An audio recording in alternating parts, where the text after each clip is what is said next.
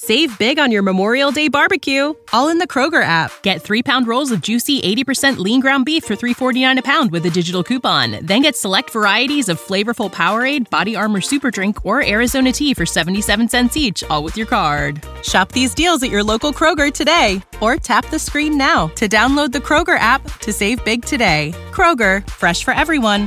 Prices and product availability subject to change. Restrictions apply. See site for details. Sleuth hounds, do we have a favor that we are doing you? If you are looking for a new podcast, which, let's be honest, we know you are because you've already binged every episode of Coffee and Cases, we wanted to suggest an amazing option for you. True Crime Creepers. Here's a little bit about them. Hey peeps and creeps, let me introduce you to a new true crime podcast, True Crime Creepers, where we talk about all the real life creeps, from con artists to serial killers. I'm Kristen, the true crime fanatic who loves to tell these stories. And I'm Mogab, the true crime newbie who hasn't heard any of them. No, really, she's heard none of them. Hey! Ugh. I guess that's true. Each week, Kristen tells me a new case with excellent victim-centered storytelling. We laugh, we cry, we get scrunch face, but we always stay respectful of the victims and their story. While ruthlessly dragging criminals. Flaming them. We've covered everything, from con artist Anna Delvey, a personal favorite of mine, to unsolved crimes like the Austin Yogurt Shop murders. With a 5-star rating on iTunes, go check us out because we're probably that true crime podcast you've been looking for. You can find True Crime Creepers wherever you get your podcast. New episodes every Thursday. Bye, peeps and creeps. Kristen and Mogab are not only fantastic storytellers, but great people. And you need to support good people. So check out True Crime Creepers today. You'll thank us.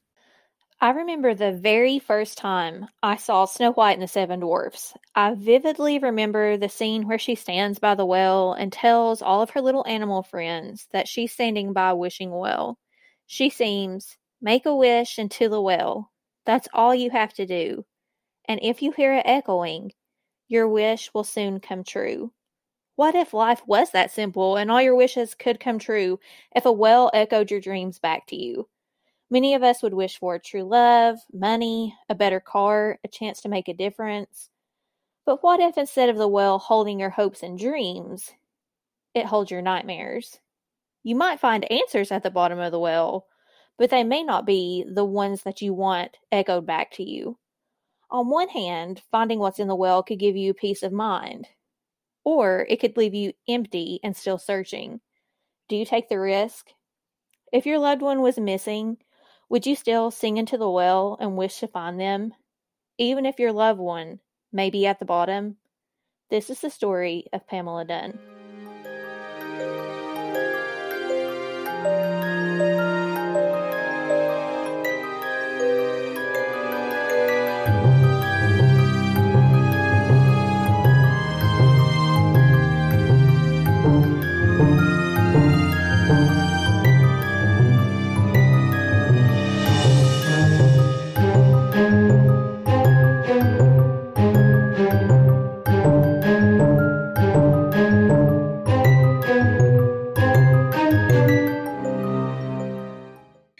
Welcome to Coffee and Cases, where we like our coffee hot and our cases cold. My name is Allison Williams. And my name is Maggie Dameron. We will be telling stories each week in the hopes that someone out there with any information concerning the case will take those tips to law enforcement so justice and closure can be brought to these families.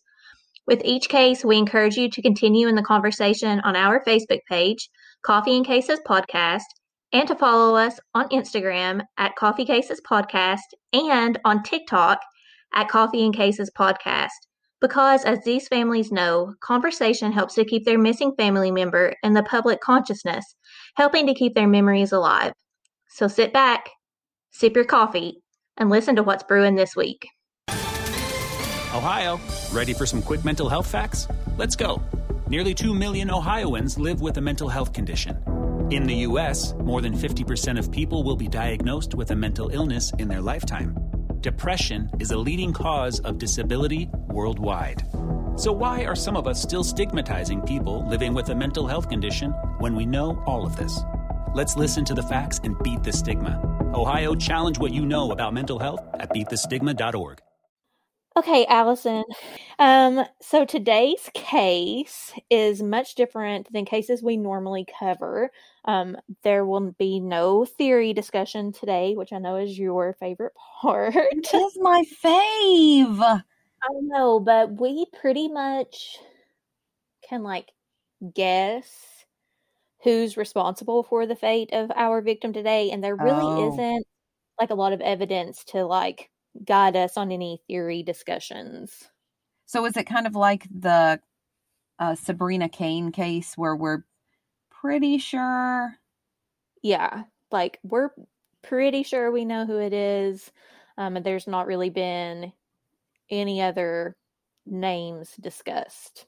Okay.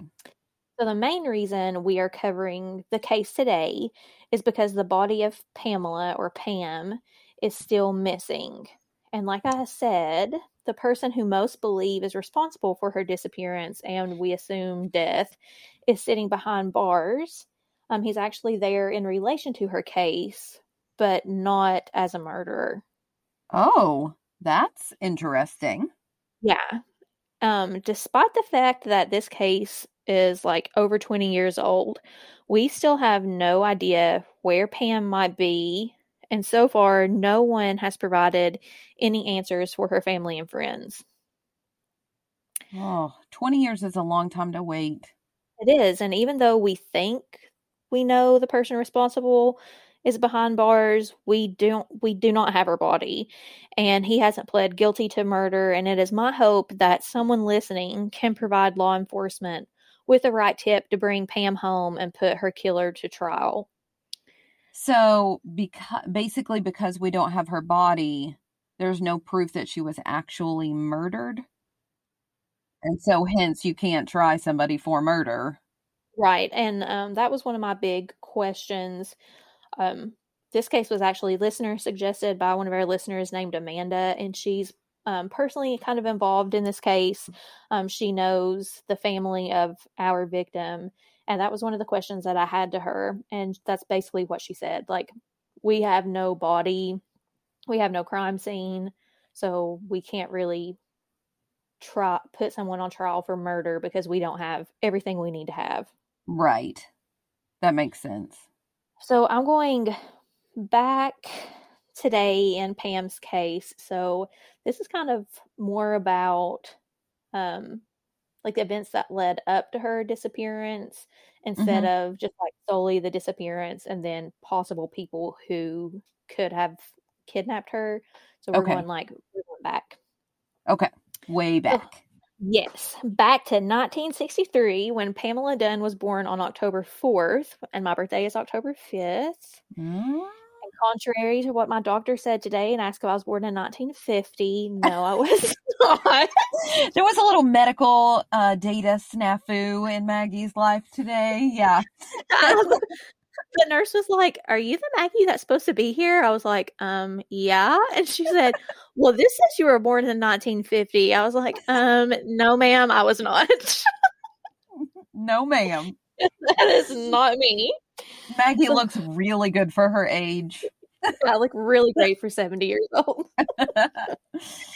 So growing up, Pam, and I actually found that her nickname was Curly when she was younger, and her close friends and family called her that. I thought that was cute too. Yeah. She just seemed like, your everyday average girl. She had sandy brown hair and these piercing brown eyes. Pam was never in need. You know what, Maggie? I hate to interrupt you, but thank you for saying piercing brown eyes, because nobody ever there's the one song, Brown Eyed Girl. Yes. That's about all we brown-eyed people get. Yes. Anthony has beautiful green eyes, and my eyes, I guess, are technically hazel. They've recently started being more green, but for the majority of my life, they were brown, and brown eyed it's so boring. Everybody has brown eyes. Nobody's like, "Ooh, your brown eyes are so pretty." I know. So thanks for saying that. Thanks for giving a shout out to brown-eyed people. Go brown-eyed people. Pam, though, was never in need of a date, and it seemed to me that she always kind of had like men kind of following her, and they were just attracted to her beauty. In fact, a show called Stalkers that featured Pam's case. In this, her sister said that both she and Pam had a bit of a wild streak. They loved sneaking into bars when they were underage, when they were underage, to check out all the gorgeous men that were inside. Oh, so they appreciated beauty in the men they were looking at. They did. P.S. Sleuthhound, if you hear random pops throughout tonight's episode, my house is not under attack. It is near the 4th of July here in America, and it's our Independence Day. Yeah. So the people in my neighborhood are celebrating early and shooting off fireworks. My 60-pound dog's currently trying to force herself underneath my bed. Like, that's the state we're in today. Yes. Pam ends up marrying rather young by today's standards, and she marries at 17. But this actually was much more common a few decades ago. My mom, who is only 3 years older than Pam, actually married my dad at 17. And Pam was, so by that day standard, Pam wasn't super young getting married. Right. Pam and her husband had a beautiful baby girl whom they named Stacy, which I just feel like is a totally like just the essence of that time period, the name Stacy. Oh, yeah. That's like what I pictured. Yeah. And Pam was like dedicated to Stacy. She was like, her world revolved around her daughter. Sadly, however, Pam's marriage does not last, and soon her and her husband divorce. Okay. One thing that I absolutely love about Pam as I was reading about her was what a hard worker she was. And like, I think we take that kind of for granted. Like, we'll say, oh, she's such a hard worker. Like in school, if they're like an all A student, that like, are you really? Do you have to work for that? Because sometimes like the senior D kid has to work a lot harder than the kids that get like A's. Yeah, I've had some C students who are harder workers than A students. But Pam really was the essence of a hard worker. It seemed in all aspects of her life, Pam was unfaltering in her ability to give and strive for improvement. Pam began working at a local nursing home in 1989 as a housekeeper. And Allison, like, we know that is not a fun job. Yeah. Like, I could not do that. Being a housekeeper in a nursing home, like, I just Googled, like, general job duties. It would include a lot of heavy lifting. You would clean patient rooms, clean offices and lobbies, clean surgical equipment if the facility was equipped to do that, cleaning bathrooms, and just about anything and everything else. And like, you guys know, I don't do bodily fluids, so I don't do not cleaning. Clean up like bathroom. Yeah, I don't do cleaning in general. Yeah, you can ask Rodney. That's like my one goal in life, is to make enough money that I can eventually pay someone to clean my house. Like, I mean, that is my goal. I know. Yeah. If I have to, because somebody's coming over, then I'm like, daggone it. Okay. Like, finally got to crack down. But yeah, then Anthony will be like, are we at the point where we can just start hiding stuff now? And I'm like, yeah, just start having stuff in the closet. Yeah. Under the bed, wherever. Despite all the job's demands, though, Pam absolutely loved her job. She loved interacting with the patients, and they in turn actually loved her as well. That's what really amazed me, though, about Pam, and I mentioned this earlier, was her work ethic. She never settled. So remember, she starts out as a housekeeper. She strived to better herself and better the life of her daughter. And over the next 10 years, Allison, Pam would work her way up the ladder and become a certified nurse's assistant. Wow. I know. And she did that as a single mom. Yeah. She's like, I'm not going to settle. I need to make the life that I want. Yeah. And I adore that ability and that want to improve. I just think that's speaks volumes of her character. Oh, yeah. It wasn't until 1999 that Pam finally felt that her life was where she had always wanted it to be. So she met a man, and she was crazy about this man, and it seemed that he was also crazy about her. He was a construction worker named David. And remember that I said earlier that Pam was attracted to bad boys? Oh, no. Well, David was a bit of a bad boy. I know. But, like, she kind of, in the beginning, like, I'm not going to justify how their relationship turns out, but in the beginning, I think she's very like Monique that we covered like a couple episodes ago. Who like tries to see the best in people. Yeah, she wants to see the best in people, and I think like she was kind of almost like a veil over her eyes because David is like a sweet talker. Yeah, and according to the Stalked documentary that I watched, David had been arrested before. It didn't say what for, but that was no turnoff to Pam. Many of Pam's friends and family seemed a little uneasy about David, considering that his nickname was Crazy Dave. Crazy Dave. Crazy Dave. He lives up to it. No.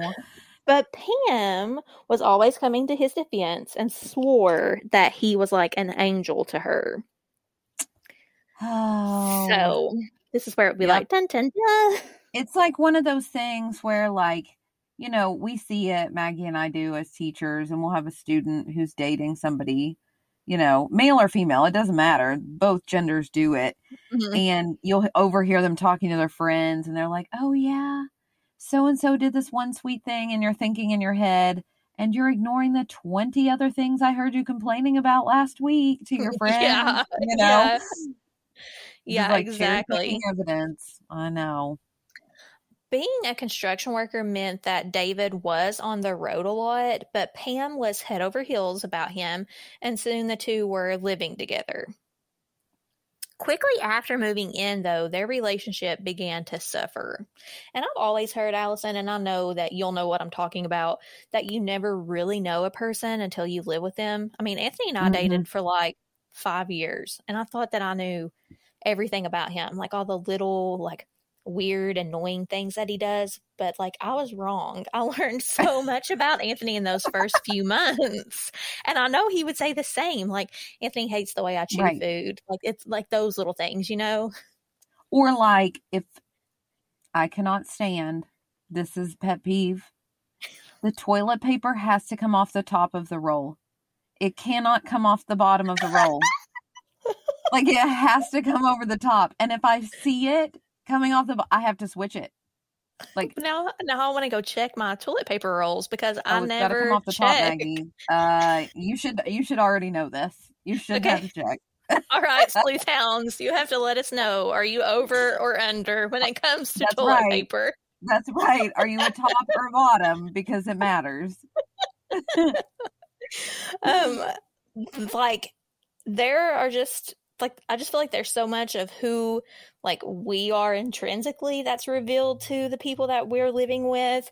And I think the same happened for Pam and David. Like, I think those like inner habits were revealed in those few months together. Gotcha.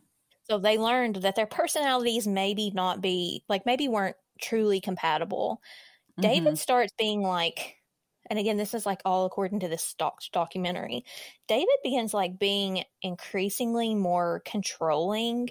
And I'm sure it kind of maybe started out small. Like, maybe she wasn't like quote unquote allowed to go to the grocery store alone, or, you know, maybe she only could go to certain places, like that kind of thing. But like, these demands soon evolve, and like, you're going to see just this progression of control, because at first he urges her to quit her job and stay home. This job that she worked so hard to get? Yeah. So the position she loved, like literally the people that she loved and loved her, she worked 10 years to get it, and she does not quit. Oh, so good. Kudos to him. And but it does get worse. Like an isolation tactic. Yes. You know what I mean? And like, I actually, like, I'll talk about it actually just here in a little bit, but there are like a couple different, I guess, kind of like categories that people fall into when they keep returning to their abusers, like reasons why they go back, I guess is what I'm trying to say. And like, that is kind of one of them. Like, it's like this sense of there's not an equal amount of power or control. It's unbalanced. And he is Right. controlling so much of her life, and it just keeps getting worse. Like, David starts following Pam like everywhere she goes. So then it's like she's not to be trusted. Yes, which is another thing in that list. And according to the Stalked documentary, David had eyes all over town. Like if Pam was out with a girlfriend and just like a man, maybe it was like a dude she knew in high school, came over and was Right. like, "Oh my God, Pam, I haven't seen you, in so long. How are you? Blah, blah, blah." Like she would immediately get a phone call from David, like bawling her out. Like if she would make one, like if she was supposed to make one stop on the way home, but she was like, "Oh crap, I forgot to stop at the post office," and made two, like she would get a phone call from David about it. Oh my gosh. Okay, can we just make a plea right now to sleuth hounds to not support any manipulative behavior like this? Yeah. Like if you know somebody like that and you know the person's not doing anything wrong, don't say anything. Yeah. Don't let Be it a continue. supportive friend. That's right.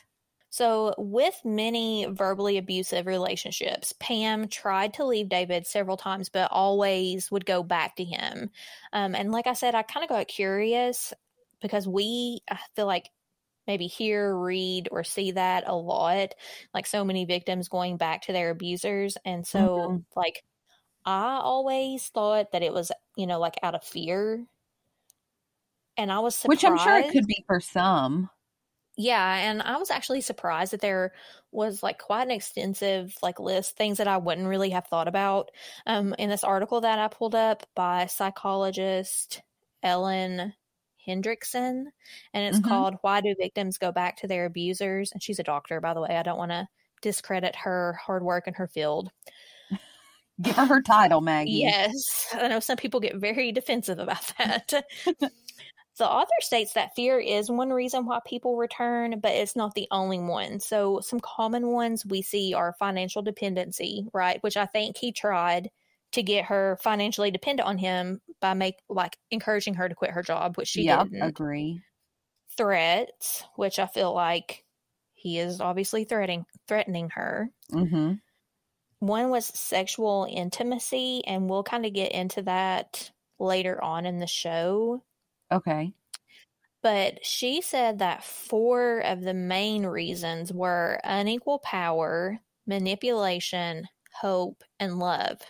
And I think as I continue to tell Pam's story, Sleuth Hounds and Allison, you guys will see how nearly each of these factors came into play for Pam. Okay. When you need mealtime inspiration, it's worth shopping Kroger, where you'll find over 30,000 mouth-watering choices that excite your inner foodie. And no matter what tasty choice you make, you'll enjoy our everyday low prices, plus extra ways to save, like digital coupons worth over $600 each week. You can also save up to $1 off per gallon at the pump with fuel points. More savings and more inspiring flavors make shopping Kroger worth it every time. Kroger, fresh for everyone. Fuel restrictions apply. Ohio, ready for some quick mental health facts? Let's go. Nearly 2 million Ohioans live with a mental health condition. In the U.S., more than 50% of people will be diagnosed with a mental illness in their lifetime. Depression is a leading cause of disability worldwide. So why are some of us still stigmatizing people living with a mental health condition when we know all of this? Let's listen to the facts and beat the stigma. Ohio, challenge what you know about mental health at beatthestigma.org. So despite all of his flaws, and I've kind of already said this, Pam did try to see the best in David. And I truly believe that Pam wanted him to be better and wanted him to be a good person. I think in some way and at some point she did love him, but obviously the thinking changed as their relationship continued and he continued to get more and more controlling and abusive. But I think in the beginning there was at least lust, if not love, in the beginning. Right. So maybe she saw kindness at the beginning. And I think, and I don't know a lot about, abusive relationships, but from what I've read, I get the sense that you think that when you first meet someone that is also the true essence of that person. And so if he seemed kind at first but then slowly became more and more manipulative and controlling, then in her head, she's probably thinking, well, but there's also the good side. It's the cherry picking that we saw before.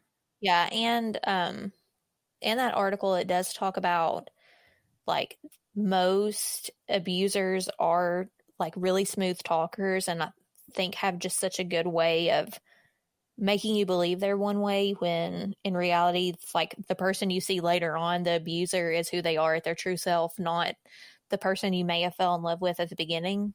Right. And they're also very good at making you think that you're the one who's done something wrong. Yes, exactly. And we'll talk about that as well here in just a minute.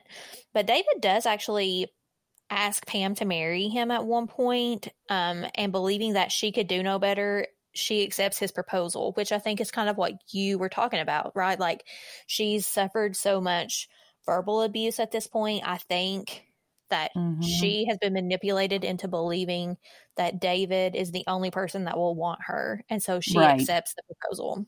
Right. And here's when I really think we start to see all those factors I mentioned about abusive relationships coming into play, right? So there's a definite unequal share of power here. Pam believes that David is the best she could do, and that was his goal from the start, to make her feel so worthless that she believed no one else could love her. And that is sad and disgusting that people are that manipulative. Yeah. David tries to control every single aspect of Pam's life. We've seen that already. And actually, like, just kind of following her around town and having people kind of watch her isn't the only thing that he does. He actually would often call her boss at work and make up these like crazy, insane lies about Pam. Things like she was sexually involved with a patient, like trying to get her fired. So she's basically like, oh, she won't quit on her own, so I'm going to take it into my own hands and try to get her fired. Yes, and like we know there's no way that's true. No.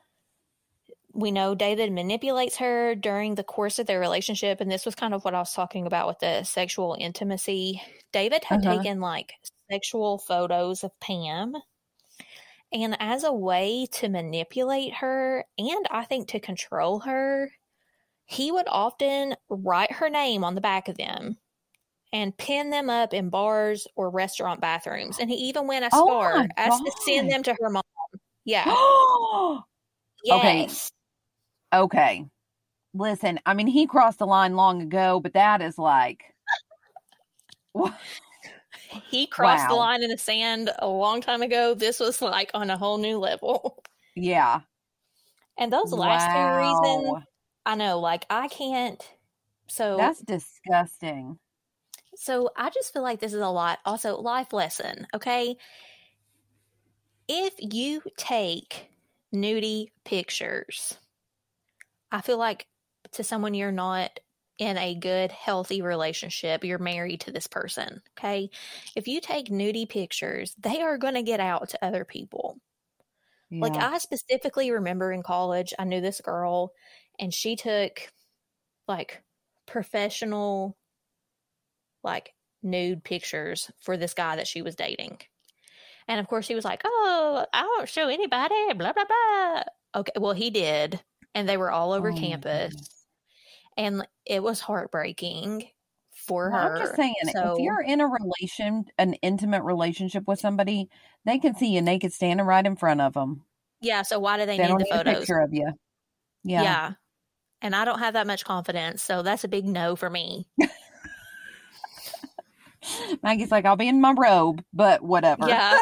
I can barely put on a swimsuit now after like the COVID 15 pounds I've gained. So that's going to be a negative for me. And the last two reasons, according to that Hendrickson article, were hope and love. And like I said, I do think that Pam kind of hoped that David would change. She hoped, maybe this time when I go back, he's going to realize that he treated me poorly and that he's going to do better. Like, that's almost intrinsic for humans. We want to believe that people can change. We hope for the rainbow after the storm. And I think that was what Pam was kind of hoping for. Yeah, and I can totally see that too. Especially, and I know I don't know Pam and David's Crazy Dave's relationship. Yeah. But I can imagine that if he said enough to convince her to come back, then there was probably some apologizing and some saying and promising of not doing it again. Yeah, empty promises. Mm-hmm. Hendrickson wrote, quote, "In this culture, we're told to never quit, to hang in there, that anything can be accomplished if we set our mind to it, and that's a tough dream to reject. Leaving the relationship means acknowledging that things will never change. It means giving up hope," end quote. Mm-hmm. And I mean, I think she's true. Like, I think that's a lesson we teach our students. Like, you can do it, never give up, which is good in like school circumstances, you know, or like when you're in your career and you're trying to get promoted, but not every circumstance in life. We need to believe, like, I don't need to give up on this. Like, if it's a crappy situation, wash your hands and move on. I know. And yeah, we always teach the whole like empathy and, you know, trying to see things from the other person's perspective and giving extra chances and things like that. But I think you're right. And I think we also need to teach healthy boundaries and like when, especially in relationships, when it's fine to say, I need to be happy and I deserve to be happy too. And I wonder if like this is an American thing. Like, I feel like we're so bad at setting boundaries, like even professional boundaries, right? Like, I have worked so hard, like after 4:30 p.m., I'm not answering parent emails. Like, I'm not answering parent emails on the weekend. And like, that is really hard to set that boundary because I feel like a horrible person when I do that. And like, I'm wondering, is that just an American thing that we have such a hard time setting like personal boundaries to make ourselves more mentally healthy? Or is it like an everywhere thing? That's a good question. Because, you know, I have not learned those boundaries yet. Like, I know you're the same way. Like, at all. Like, I'm in awe of the teachers that are like, I never take home anything to grade. I know. I'm really, like, Susie? I'm like grading over here at midnight on a Saturday night, and you're like not taking home anything. And I don't. Yeah, I don't. Not that it's a teacher named Susie. That was just the first name that came to mind. This was a hypothetical Susie. Yeah, this was a non-existent Susie. Right. Now, I do think that probably a lot of other cultures are better at setting boundaries for work, from what I've read. But that is a great question about boundaries for mental health, just in general. I'm curious. So, especially international listeners, let us tell us about your experience. Yeah. Are you mentally drained as well? Wandering minds want to know. Yeah. So as I mentioned before, I do think Pam loved David in the beginning, and I think it was a combination of love, hope, manipulation, and that power that kept Pam going back time and time again. Soon, though, and this is again like a next step for David, Pam's friends and family start noticing physical abuse signs on her body. So bruising on her arms. And even per that stalked documentary, there were even bald patches on her head where it appeared someone had yanked out patches of her hair. Oh my goodness. Yes. And thankfully, Pam finally gathers enough courage to kick David out of her apartment in August of 2000. Oh my gosh. And I can't even imagine how much strength that took, that act, especially given all the manipulation and the fear and all of that stuff. Yeah, like I cannot. She's a stronger person than a lot of people. It is the events that follow, though, that really and truly show us how David got the nickname Crazy Dave. Oh no. So after Pam kicks David to the curb, he starts leaving her threatening voicemail messages. And I'm not talking like once a week. I'm talking multiple times a day. Did the police do anything, or did she not turn him in? Well, both. Okay. And I'll tell you why. So in that stock documentary, Pam's daughter, who by 2000 was a mother herself, says that David even left voicemails on Pam's machine saying that he was going to bash in her granddaughter's head. He said, quote, bashing her head into a wall until her neck snapped, end quote. Talking about You should Pam's see my granddaughter. face right now. Yes. Yes, I'm sure it was the same one I made when I was watching this show. Oh. Here's my thing, too. If he's... Okay, he shouldn't be making comments like that about Pam herself. But now he's making those... Yes! Mm-hmm. And like, he's not just crazy. He needs... Like, that term needs to be increased a ton. He needs to be like... I don't know. Off the charts. I don't even know what word. I can't even think of the word. There isn't a word. Yeah. So that's not all, though. David actually starts showing up at Pam's work. In one particularly violent fit, David actually chases Pam into the bathroom at her place of employment, and she is so scared, she locks herself in the restroom. Like, the reenactment I watched on Stalked, literally, like, they did a good job reenacting this, I think. But, like, it legit scared me. So I can't imagine seeing the thing in real life, let alone being Pam and experiencing it in real life. Okay, surely somebody in this scenario, since so many people are seeing it, called the police. Yeah, her coworkers actually do come to her rescue, and they telephone police. And it's actually after that scare that Pam goes to the Watertown Women's Rescue Center to get help getting a restraining order from a judge. And actually, I don't think that I've mentioned that Pam is from Watertown, South Dakota. So it's like, I think, a relatively small town from what I gathered in my research. So she's taking the next step. She's getting like a protection order against Crazy Dave. So he's supposed to stay like physically clear of her. Yeah, no talking to her, like coming to see her, no telephone calls. But clearly, like, do we think he gives a crap? No, he does He's not. got a nickname. Yeah, he earned that name for a reason. And he actually, like, did not care. And he calls her I think the Charlie Project says 17 times. The Stalk documentary said 26 times. But he calls her several times in the 2-week span after the order was served. So even if he called her 17 times, he's at least calling her once a day. And if he calls her 26, like, we're talking multiple times a day. Yeah, that shows no respect for this restraining order. He doesn't care. No, and this is where I said that it was kind of both, because I think Pam, initially involves police, but then when these phone calls start happening, she does not report those to police. I wonder why. Like, was she too scared, I wonder?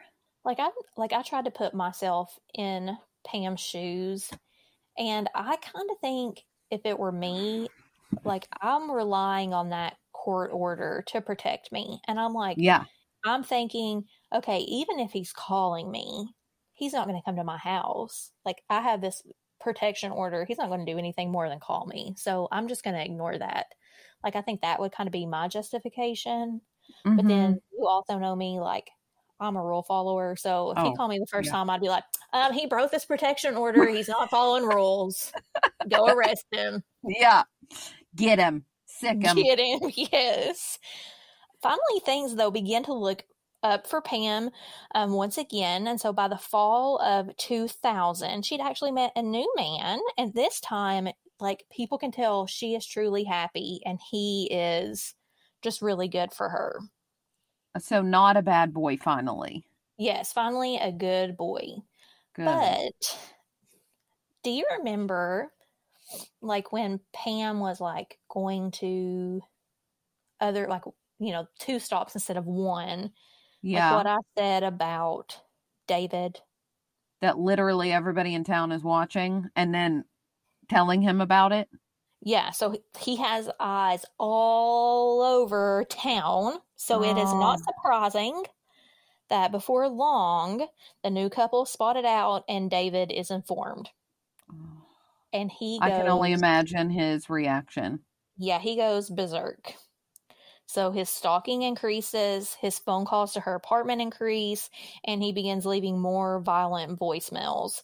In fact, according to that documentary, David leaves Pam 1 voicemail, and this was like, oh my God, like that type of voicemail, where he tells her that he wants to cut up her body into 1 million pieces and put it in a well so no one will ever find her. Like, how specific is that?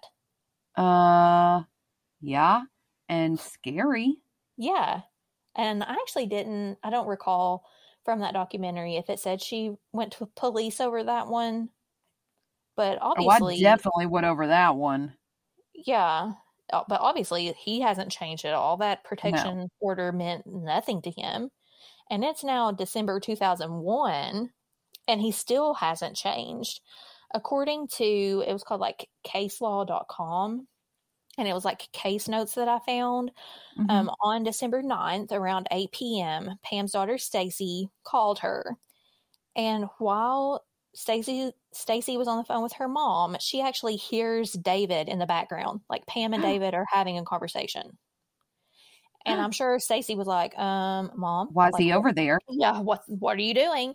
And Pam quickly is like, oh, he's just grabbing the rest of his stuff and then he's leaving. No.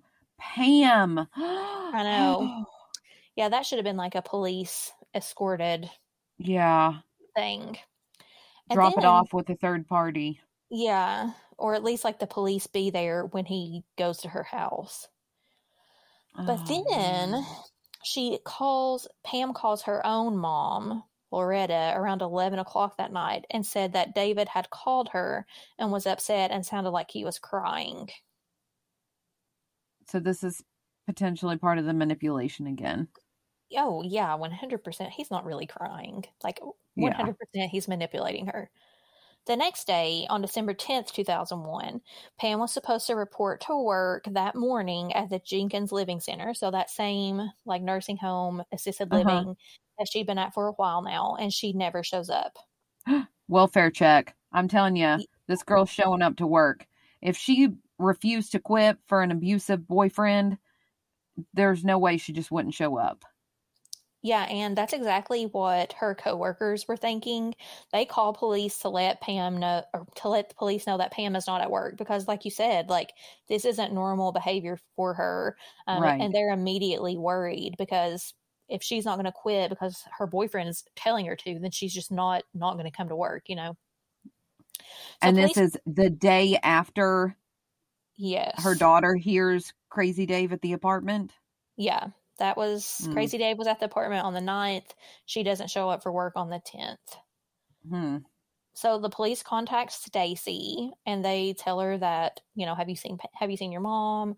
And when Stacy hasn't, they go to Pam's apartment to search for clues. And what they find is odd to me. So one, like we're close to Christmas time. And Pam, from all of these things I read, loved Christmas, which me too, Pam. Like, my house looks like the North Pole puked in it when it's Christmas. But, like, all of her Christmas lights were still on, and it's daytime. So I feel like she would have unplugged those on her way to work. The TV's still on. So remember, this is South Dakota. So, like, winters in Kentucky are cold, but there are still some days when I'm like, I'm just walking to my car and then into work. Right. So I don't really need like a big coat. But I feel like in South Dakota, that's probably not a conversation you mentally have with yourself in the wintertime. Right. Yeah. I feel like once it's winter there, this is a no-brainer. Winter. Yeah. And her like coat that she normally wore was still in the closet, which wouldn't have made sense for the climate that she's in. Nope. It said in the stock documentary that her dog was actually under her bed and was like scared and shaking. Okay, so obviously something traumatic happened. Yes. Or there's fireworks, but there's not going to be fireworks around Christmas time. Yeah, unless you live in a weird neighborhood, there could be. No, I'm just kidding. Just kidding. But yeah, the dog is under the bed and he's scared. And stranger still is the caller ID box. So, young people, this is a box that we would have back in the day that would tell us the number and name of people that called while you were away. Right. Because we didn't have cell phones. Or we did, but they weren't the phones that we had now. And all of my kids, they were asking me what my first cell phone was. And I was like, it was a Motorola Razr. Hello. And they were like, oh my God, this Cameron, you had a, they were like cracking up. And I was like, I was cool with that phone. Thank you. Thank you very much that I was hip. But anyways, I digress. So what about the caller ID box? So it's gone. It's not there. So obviously somebody took it. Right. And why would you take it unless you're trying to hide the fact that you called it? And her engagement ring, which I'm assuming she had not given back to David, was also missing. Her keys to her car are still on the kitchen counter. I'm pretty sure that I read her car was still parked near her home, but there is no Pam. Okay, so we can assume she left with someone. Yeah. Somebody's not going to break into your house and steal. Okay, I get an engagement ring. It's worth money. But your caller ID box? Yeah, like, I can take all this other valuable stuff. I'm taking the caller ID box and the engagement ring. Yeah, that doesn't make any sense. So naturally, police focus on David. I mean, after all, he is the last person that we know of to have seen Pam alive. And what is crazy to me is that in my reading and in the show that I watched, police did not even have to like go to David's house to say like, hey, have you seen Pam? He literally just like pops up at the police station and is like, hey, I heard Pam was missing and I basically want to like make sure my name's not come up and like cover my behind as to why I was the last person that talked to her. That alone would make me think that you're acting suspicious. Yeah, it's kind of like on the Lamb to the Slaughter when she just sits in the living room while they're like looking at her dead husband. I think it's because she wanted to know if her name was going to come up in their case investigation. And I think this was the same kind of thing. But that's bizarre behavior. Yeah, and he openly admits to speaking with Pam the night before, which obviously is a clear violation of this like protection order. He is really reluctant to say much of anything else. And, you know, we have no proof that he is linked to Pam's disappearance. And so David isn't initially arrested. Okay. You said initially. Yes, because we finally get a little bit of a break in the case when Pam's telephone company releases to police voicemails that were left on Pam's machine, which I didn't know they could do. Did you know that was a thing? I didn't know that either. No. I mean, I knew you could on a cell phone, but I didn't know you could on like, you know, the old timey. And maybe it was machines. Maybe it was on her cell phone and I, you know, misread in the research because, you know, sometimes that happens. And you'll see Sleuthhounds, Allison and I have started making like a conscious effort to reach out to people associated with the cases that we're covering because even though we only use like reliable sources, some of the cases that we cover are so old that news has it's kind of like when you play the game telephone, right? Like it starts out one way and then it ends up as another.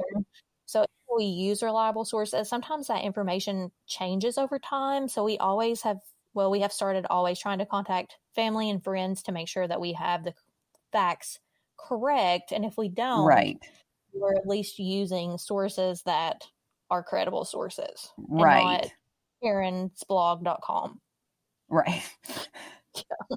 So in these voicemails that were left, there are 3 in a span of 9 hours. They get progressively more violent. And I actually couldn't find like a copy of these to do you guys an audio. Some of it was played in the Stalked documentary, but I didn't know if maybe that was like they assumed. Copyrighted. Yeah. Or maybe they assumed this is kind of what he said or it was copyrighted. I didn't say any of that in the case because I couldn't find that anywhere else. I'm wondering if one of them was as violent as the well comment. Breaking your granddaughter's neck. Yeah, or that one. Because those are pretty violent. Yes. But because of those 3 like voicemails, David is arrested and charged with stalking. Okay. Like I feel like if you look up stalking in the dictionary, his picture is beside of it. Right there it is. Yeah. During the court proceedings, David actually like fires his court appointed lawyer saying that he could represent himself better than what the lawyer could. Oh my goodness. Yeah. And then like everything I read, it just kind of talked about how he like rambled on about some like minute law that had absolutely nothing to do with the case or to help him in any way. And clearly he was not able to better represent himself than his attorneys, because on December 1st, 2004, he is sentenced to 40 months in jail for breaking that protection order. Which is not that long. It is not that long, but this is not the end. Okay. Again, according to caselaw.com, telephone records revealed that David had initiated 17. So remember, the other source said like 26. Oh, yeah. So either way, a lot of phone calls. Yes. To Pam's house telephone between November 25th, 2001 and December 9th, 2001, all in violation of that protection order. Right. The note said, quote, 3 threatening and abusive messages left by a male who did not identify himself were received from Dunn's digital voice messaging system, which indicated that the messages had been listened to and saved prior to Dunn's disappearance, end quote. So I wonder who listened to them. Was it Pam or was he listening back to them? Because, I mean, we can all assume David took the caller ID box. Yeah. I mean, who else would take it? Right. And do you remember, besides the caller ID box, what else was missing from Pam's apartment? The engagement ring. Yeah. And do you want to know what David's sister would eventually hand over to police, saying that he gave it to her? The engagement ring? Yes. Pam's engagement ring. There's your proof right there. Yeah, and it is that piece of evidence. And this, I was like, wow, that it's 9 days. And I think I'm getting the wording correct. If not, it doesn't change the case. But 9 days before David qualified for parole with that 40-month sentence. Oh, well, that's good timing then. Yeah, that he is brought back to court. This time, though, it's not on charges of stalking, but on charges of kidnapping, and kidnapping Pam, obviously. Because she's missing, because that's really the only thing that we can prove. Right. We can't prove that anything else happened to her besides the fact that she's missing. Again, since it worked out so well the first time, he chooses to represent himself. Oh, my goodness. He's just digging a hole for himself, which, I mean, go right ahead, Crazy Dave. Yeah. Go right ahead. The judge has him psychologically evaluated, which I feel like you should. Mm-hmm. David argues his case, but no one buys it. And on January 10th, 2007, David is sentenced to life in prison without the chance of parole for kidnapping Pamela Dunn. Wow. Mm-hmm. And I did, like I said, this case was listener suggested by Amanda, and her and I have been kind of messaging back and forth. She is like a friend of Pam's family and friends, and I asked her a few questions because I've just had a couple that were like lingering questions after all my research. Mm-hmm. And I wanted to know, since David's arrest, has he spoken to anybody about what could have happened to Pam? And she told me that he won't say a word about Pam, about the case, or about what happened. And like you said, since we have no body, we don't really have evidence of foul play besides we know she was kidnapped, and we have no crime scene. We can't charge David with anything beyond the kidnapping because it's all circumstantial. So basically, until you find a crime scene, a murder weapon, or you get a confession, we're stuck. Yeah. And as you can tell from Pam's story, many people believe that David was somehow involved, but that's just not enough to hold up in court. You know, I mean, I guess we could maybe say that she ran away, right? Because some may say that because she was trying to run from David and he was abusive and had come back into her life briefly, and maybe that's why she ran, that, you know, he threatened her and she was just trying to get away. But like, I feel like all of her other behavior doesn't really point to that. I feel like that would be really uncharacteristic for her. Yeah. And she's not going to call, like, her daughter. And, I mean, she literally worked her way up for her daughter. Yeah. And why would she leave without a coat? And where'd she go? Because she didn't take her car. Yeah. Don't trust that theory. No. There was a potential break in Pam's case, to which I kind of hinted at in my intro. Police actually are pointed to a well on an abandoned farm. Oh, no. Yes. Well. And Amanda actually told me that David had connections to the people that owned this farm, and it had been abandoned. I think I read since like the 80s. The owner now, at the time that article was written, lived in Colorado. So no one was living on this farm, and no one had been for a while. And what's creepy is, if you remember in the voicemail left by David, he said that he was going to chop her up into 1,000,000 pieces and put her in a well so no one could find her. And this well fits that description. Yes, and from what I read, it had kind of been searched multiple times, but never to the extent that it was on November 4th, 2020. So this is pretty recent. Mm-hmm. Agencies from the South Dakota Division of Criminal Investigation, the Watertown Police Department, and the Sheriff's Office excavated a very large portion of this well. So, like I said, it had been abandoned since the 80s. So, the excavation included an excavator and a payloader to kind of dig out this well. Mm-hmm. The well was about 3 feet wide and about 21 feet down. And it had kind of been partially filled in. So, they dug the well out, all 29 feet of it. And they found remains at about depth 25 feet and again around 29 feet, many of which they said were animal remains, but there were human remains found in the well. Do we know?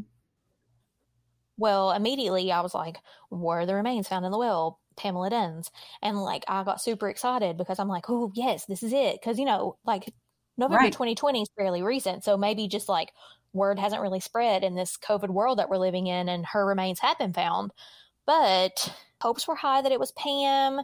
Even one of the sheriff's officers says, quote, "We want to find Pamela to give her family closure." But sadly, I read in an article and then in my conversations with Amanda that the well did not contain the DNA of Pamela Dunn. Oh, man. I was just hoping for closure. Me too. And I kind of think, like, everyone is. Mm. Even though the well that was searched did not turn up to hold the remains of Pam, we still go on wishing that she'll turn up.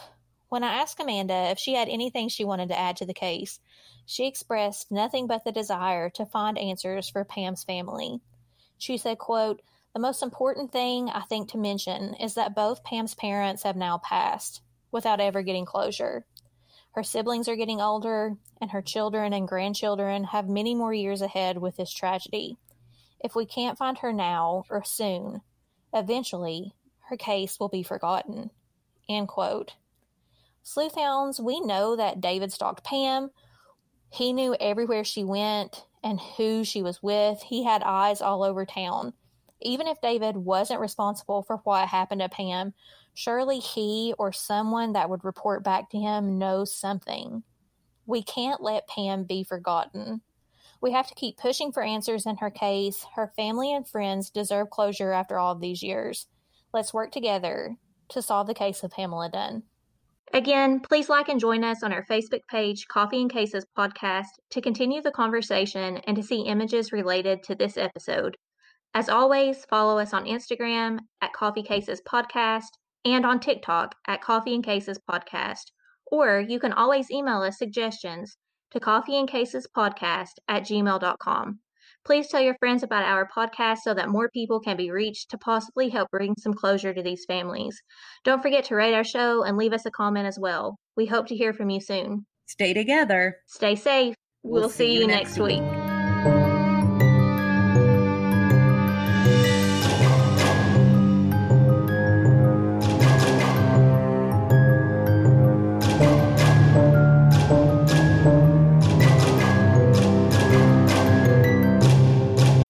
When you need meal mealtime inspiration, it's worth shopping Kroger, where you'll find over 30,000 mouth-watering choices that excite your inner foodie. And no matter what tasty choice you make, you'll enjoy our everyday low prices, plus extra ways to save, like digital coupons worth over $600 each week. You can also save up to $1 off per gallon at the pump with fuel points. More savings and more inspiring flavors make shopping Kroger worth it every time. Kroger, fresh for everyone. Fuel restrictions apply.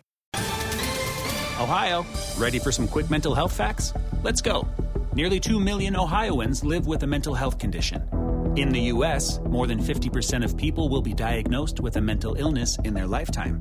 Depression is a leading cause of disability worldwide. So why are some of us still stigmatizing people living with a mental health condition when we know all of this? Let's listen to the facts and beat the stigma. Ohio, challenge what you know about mental health at beatthestigma.org.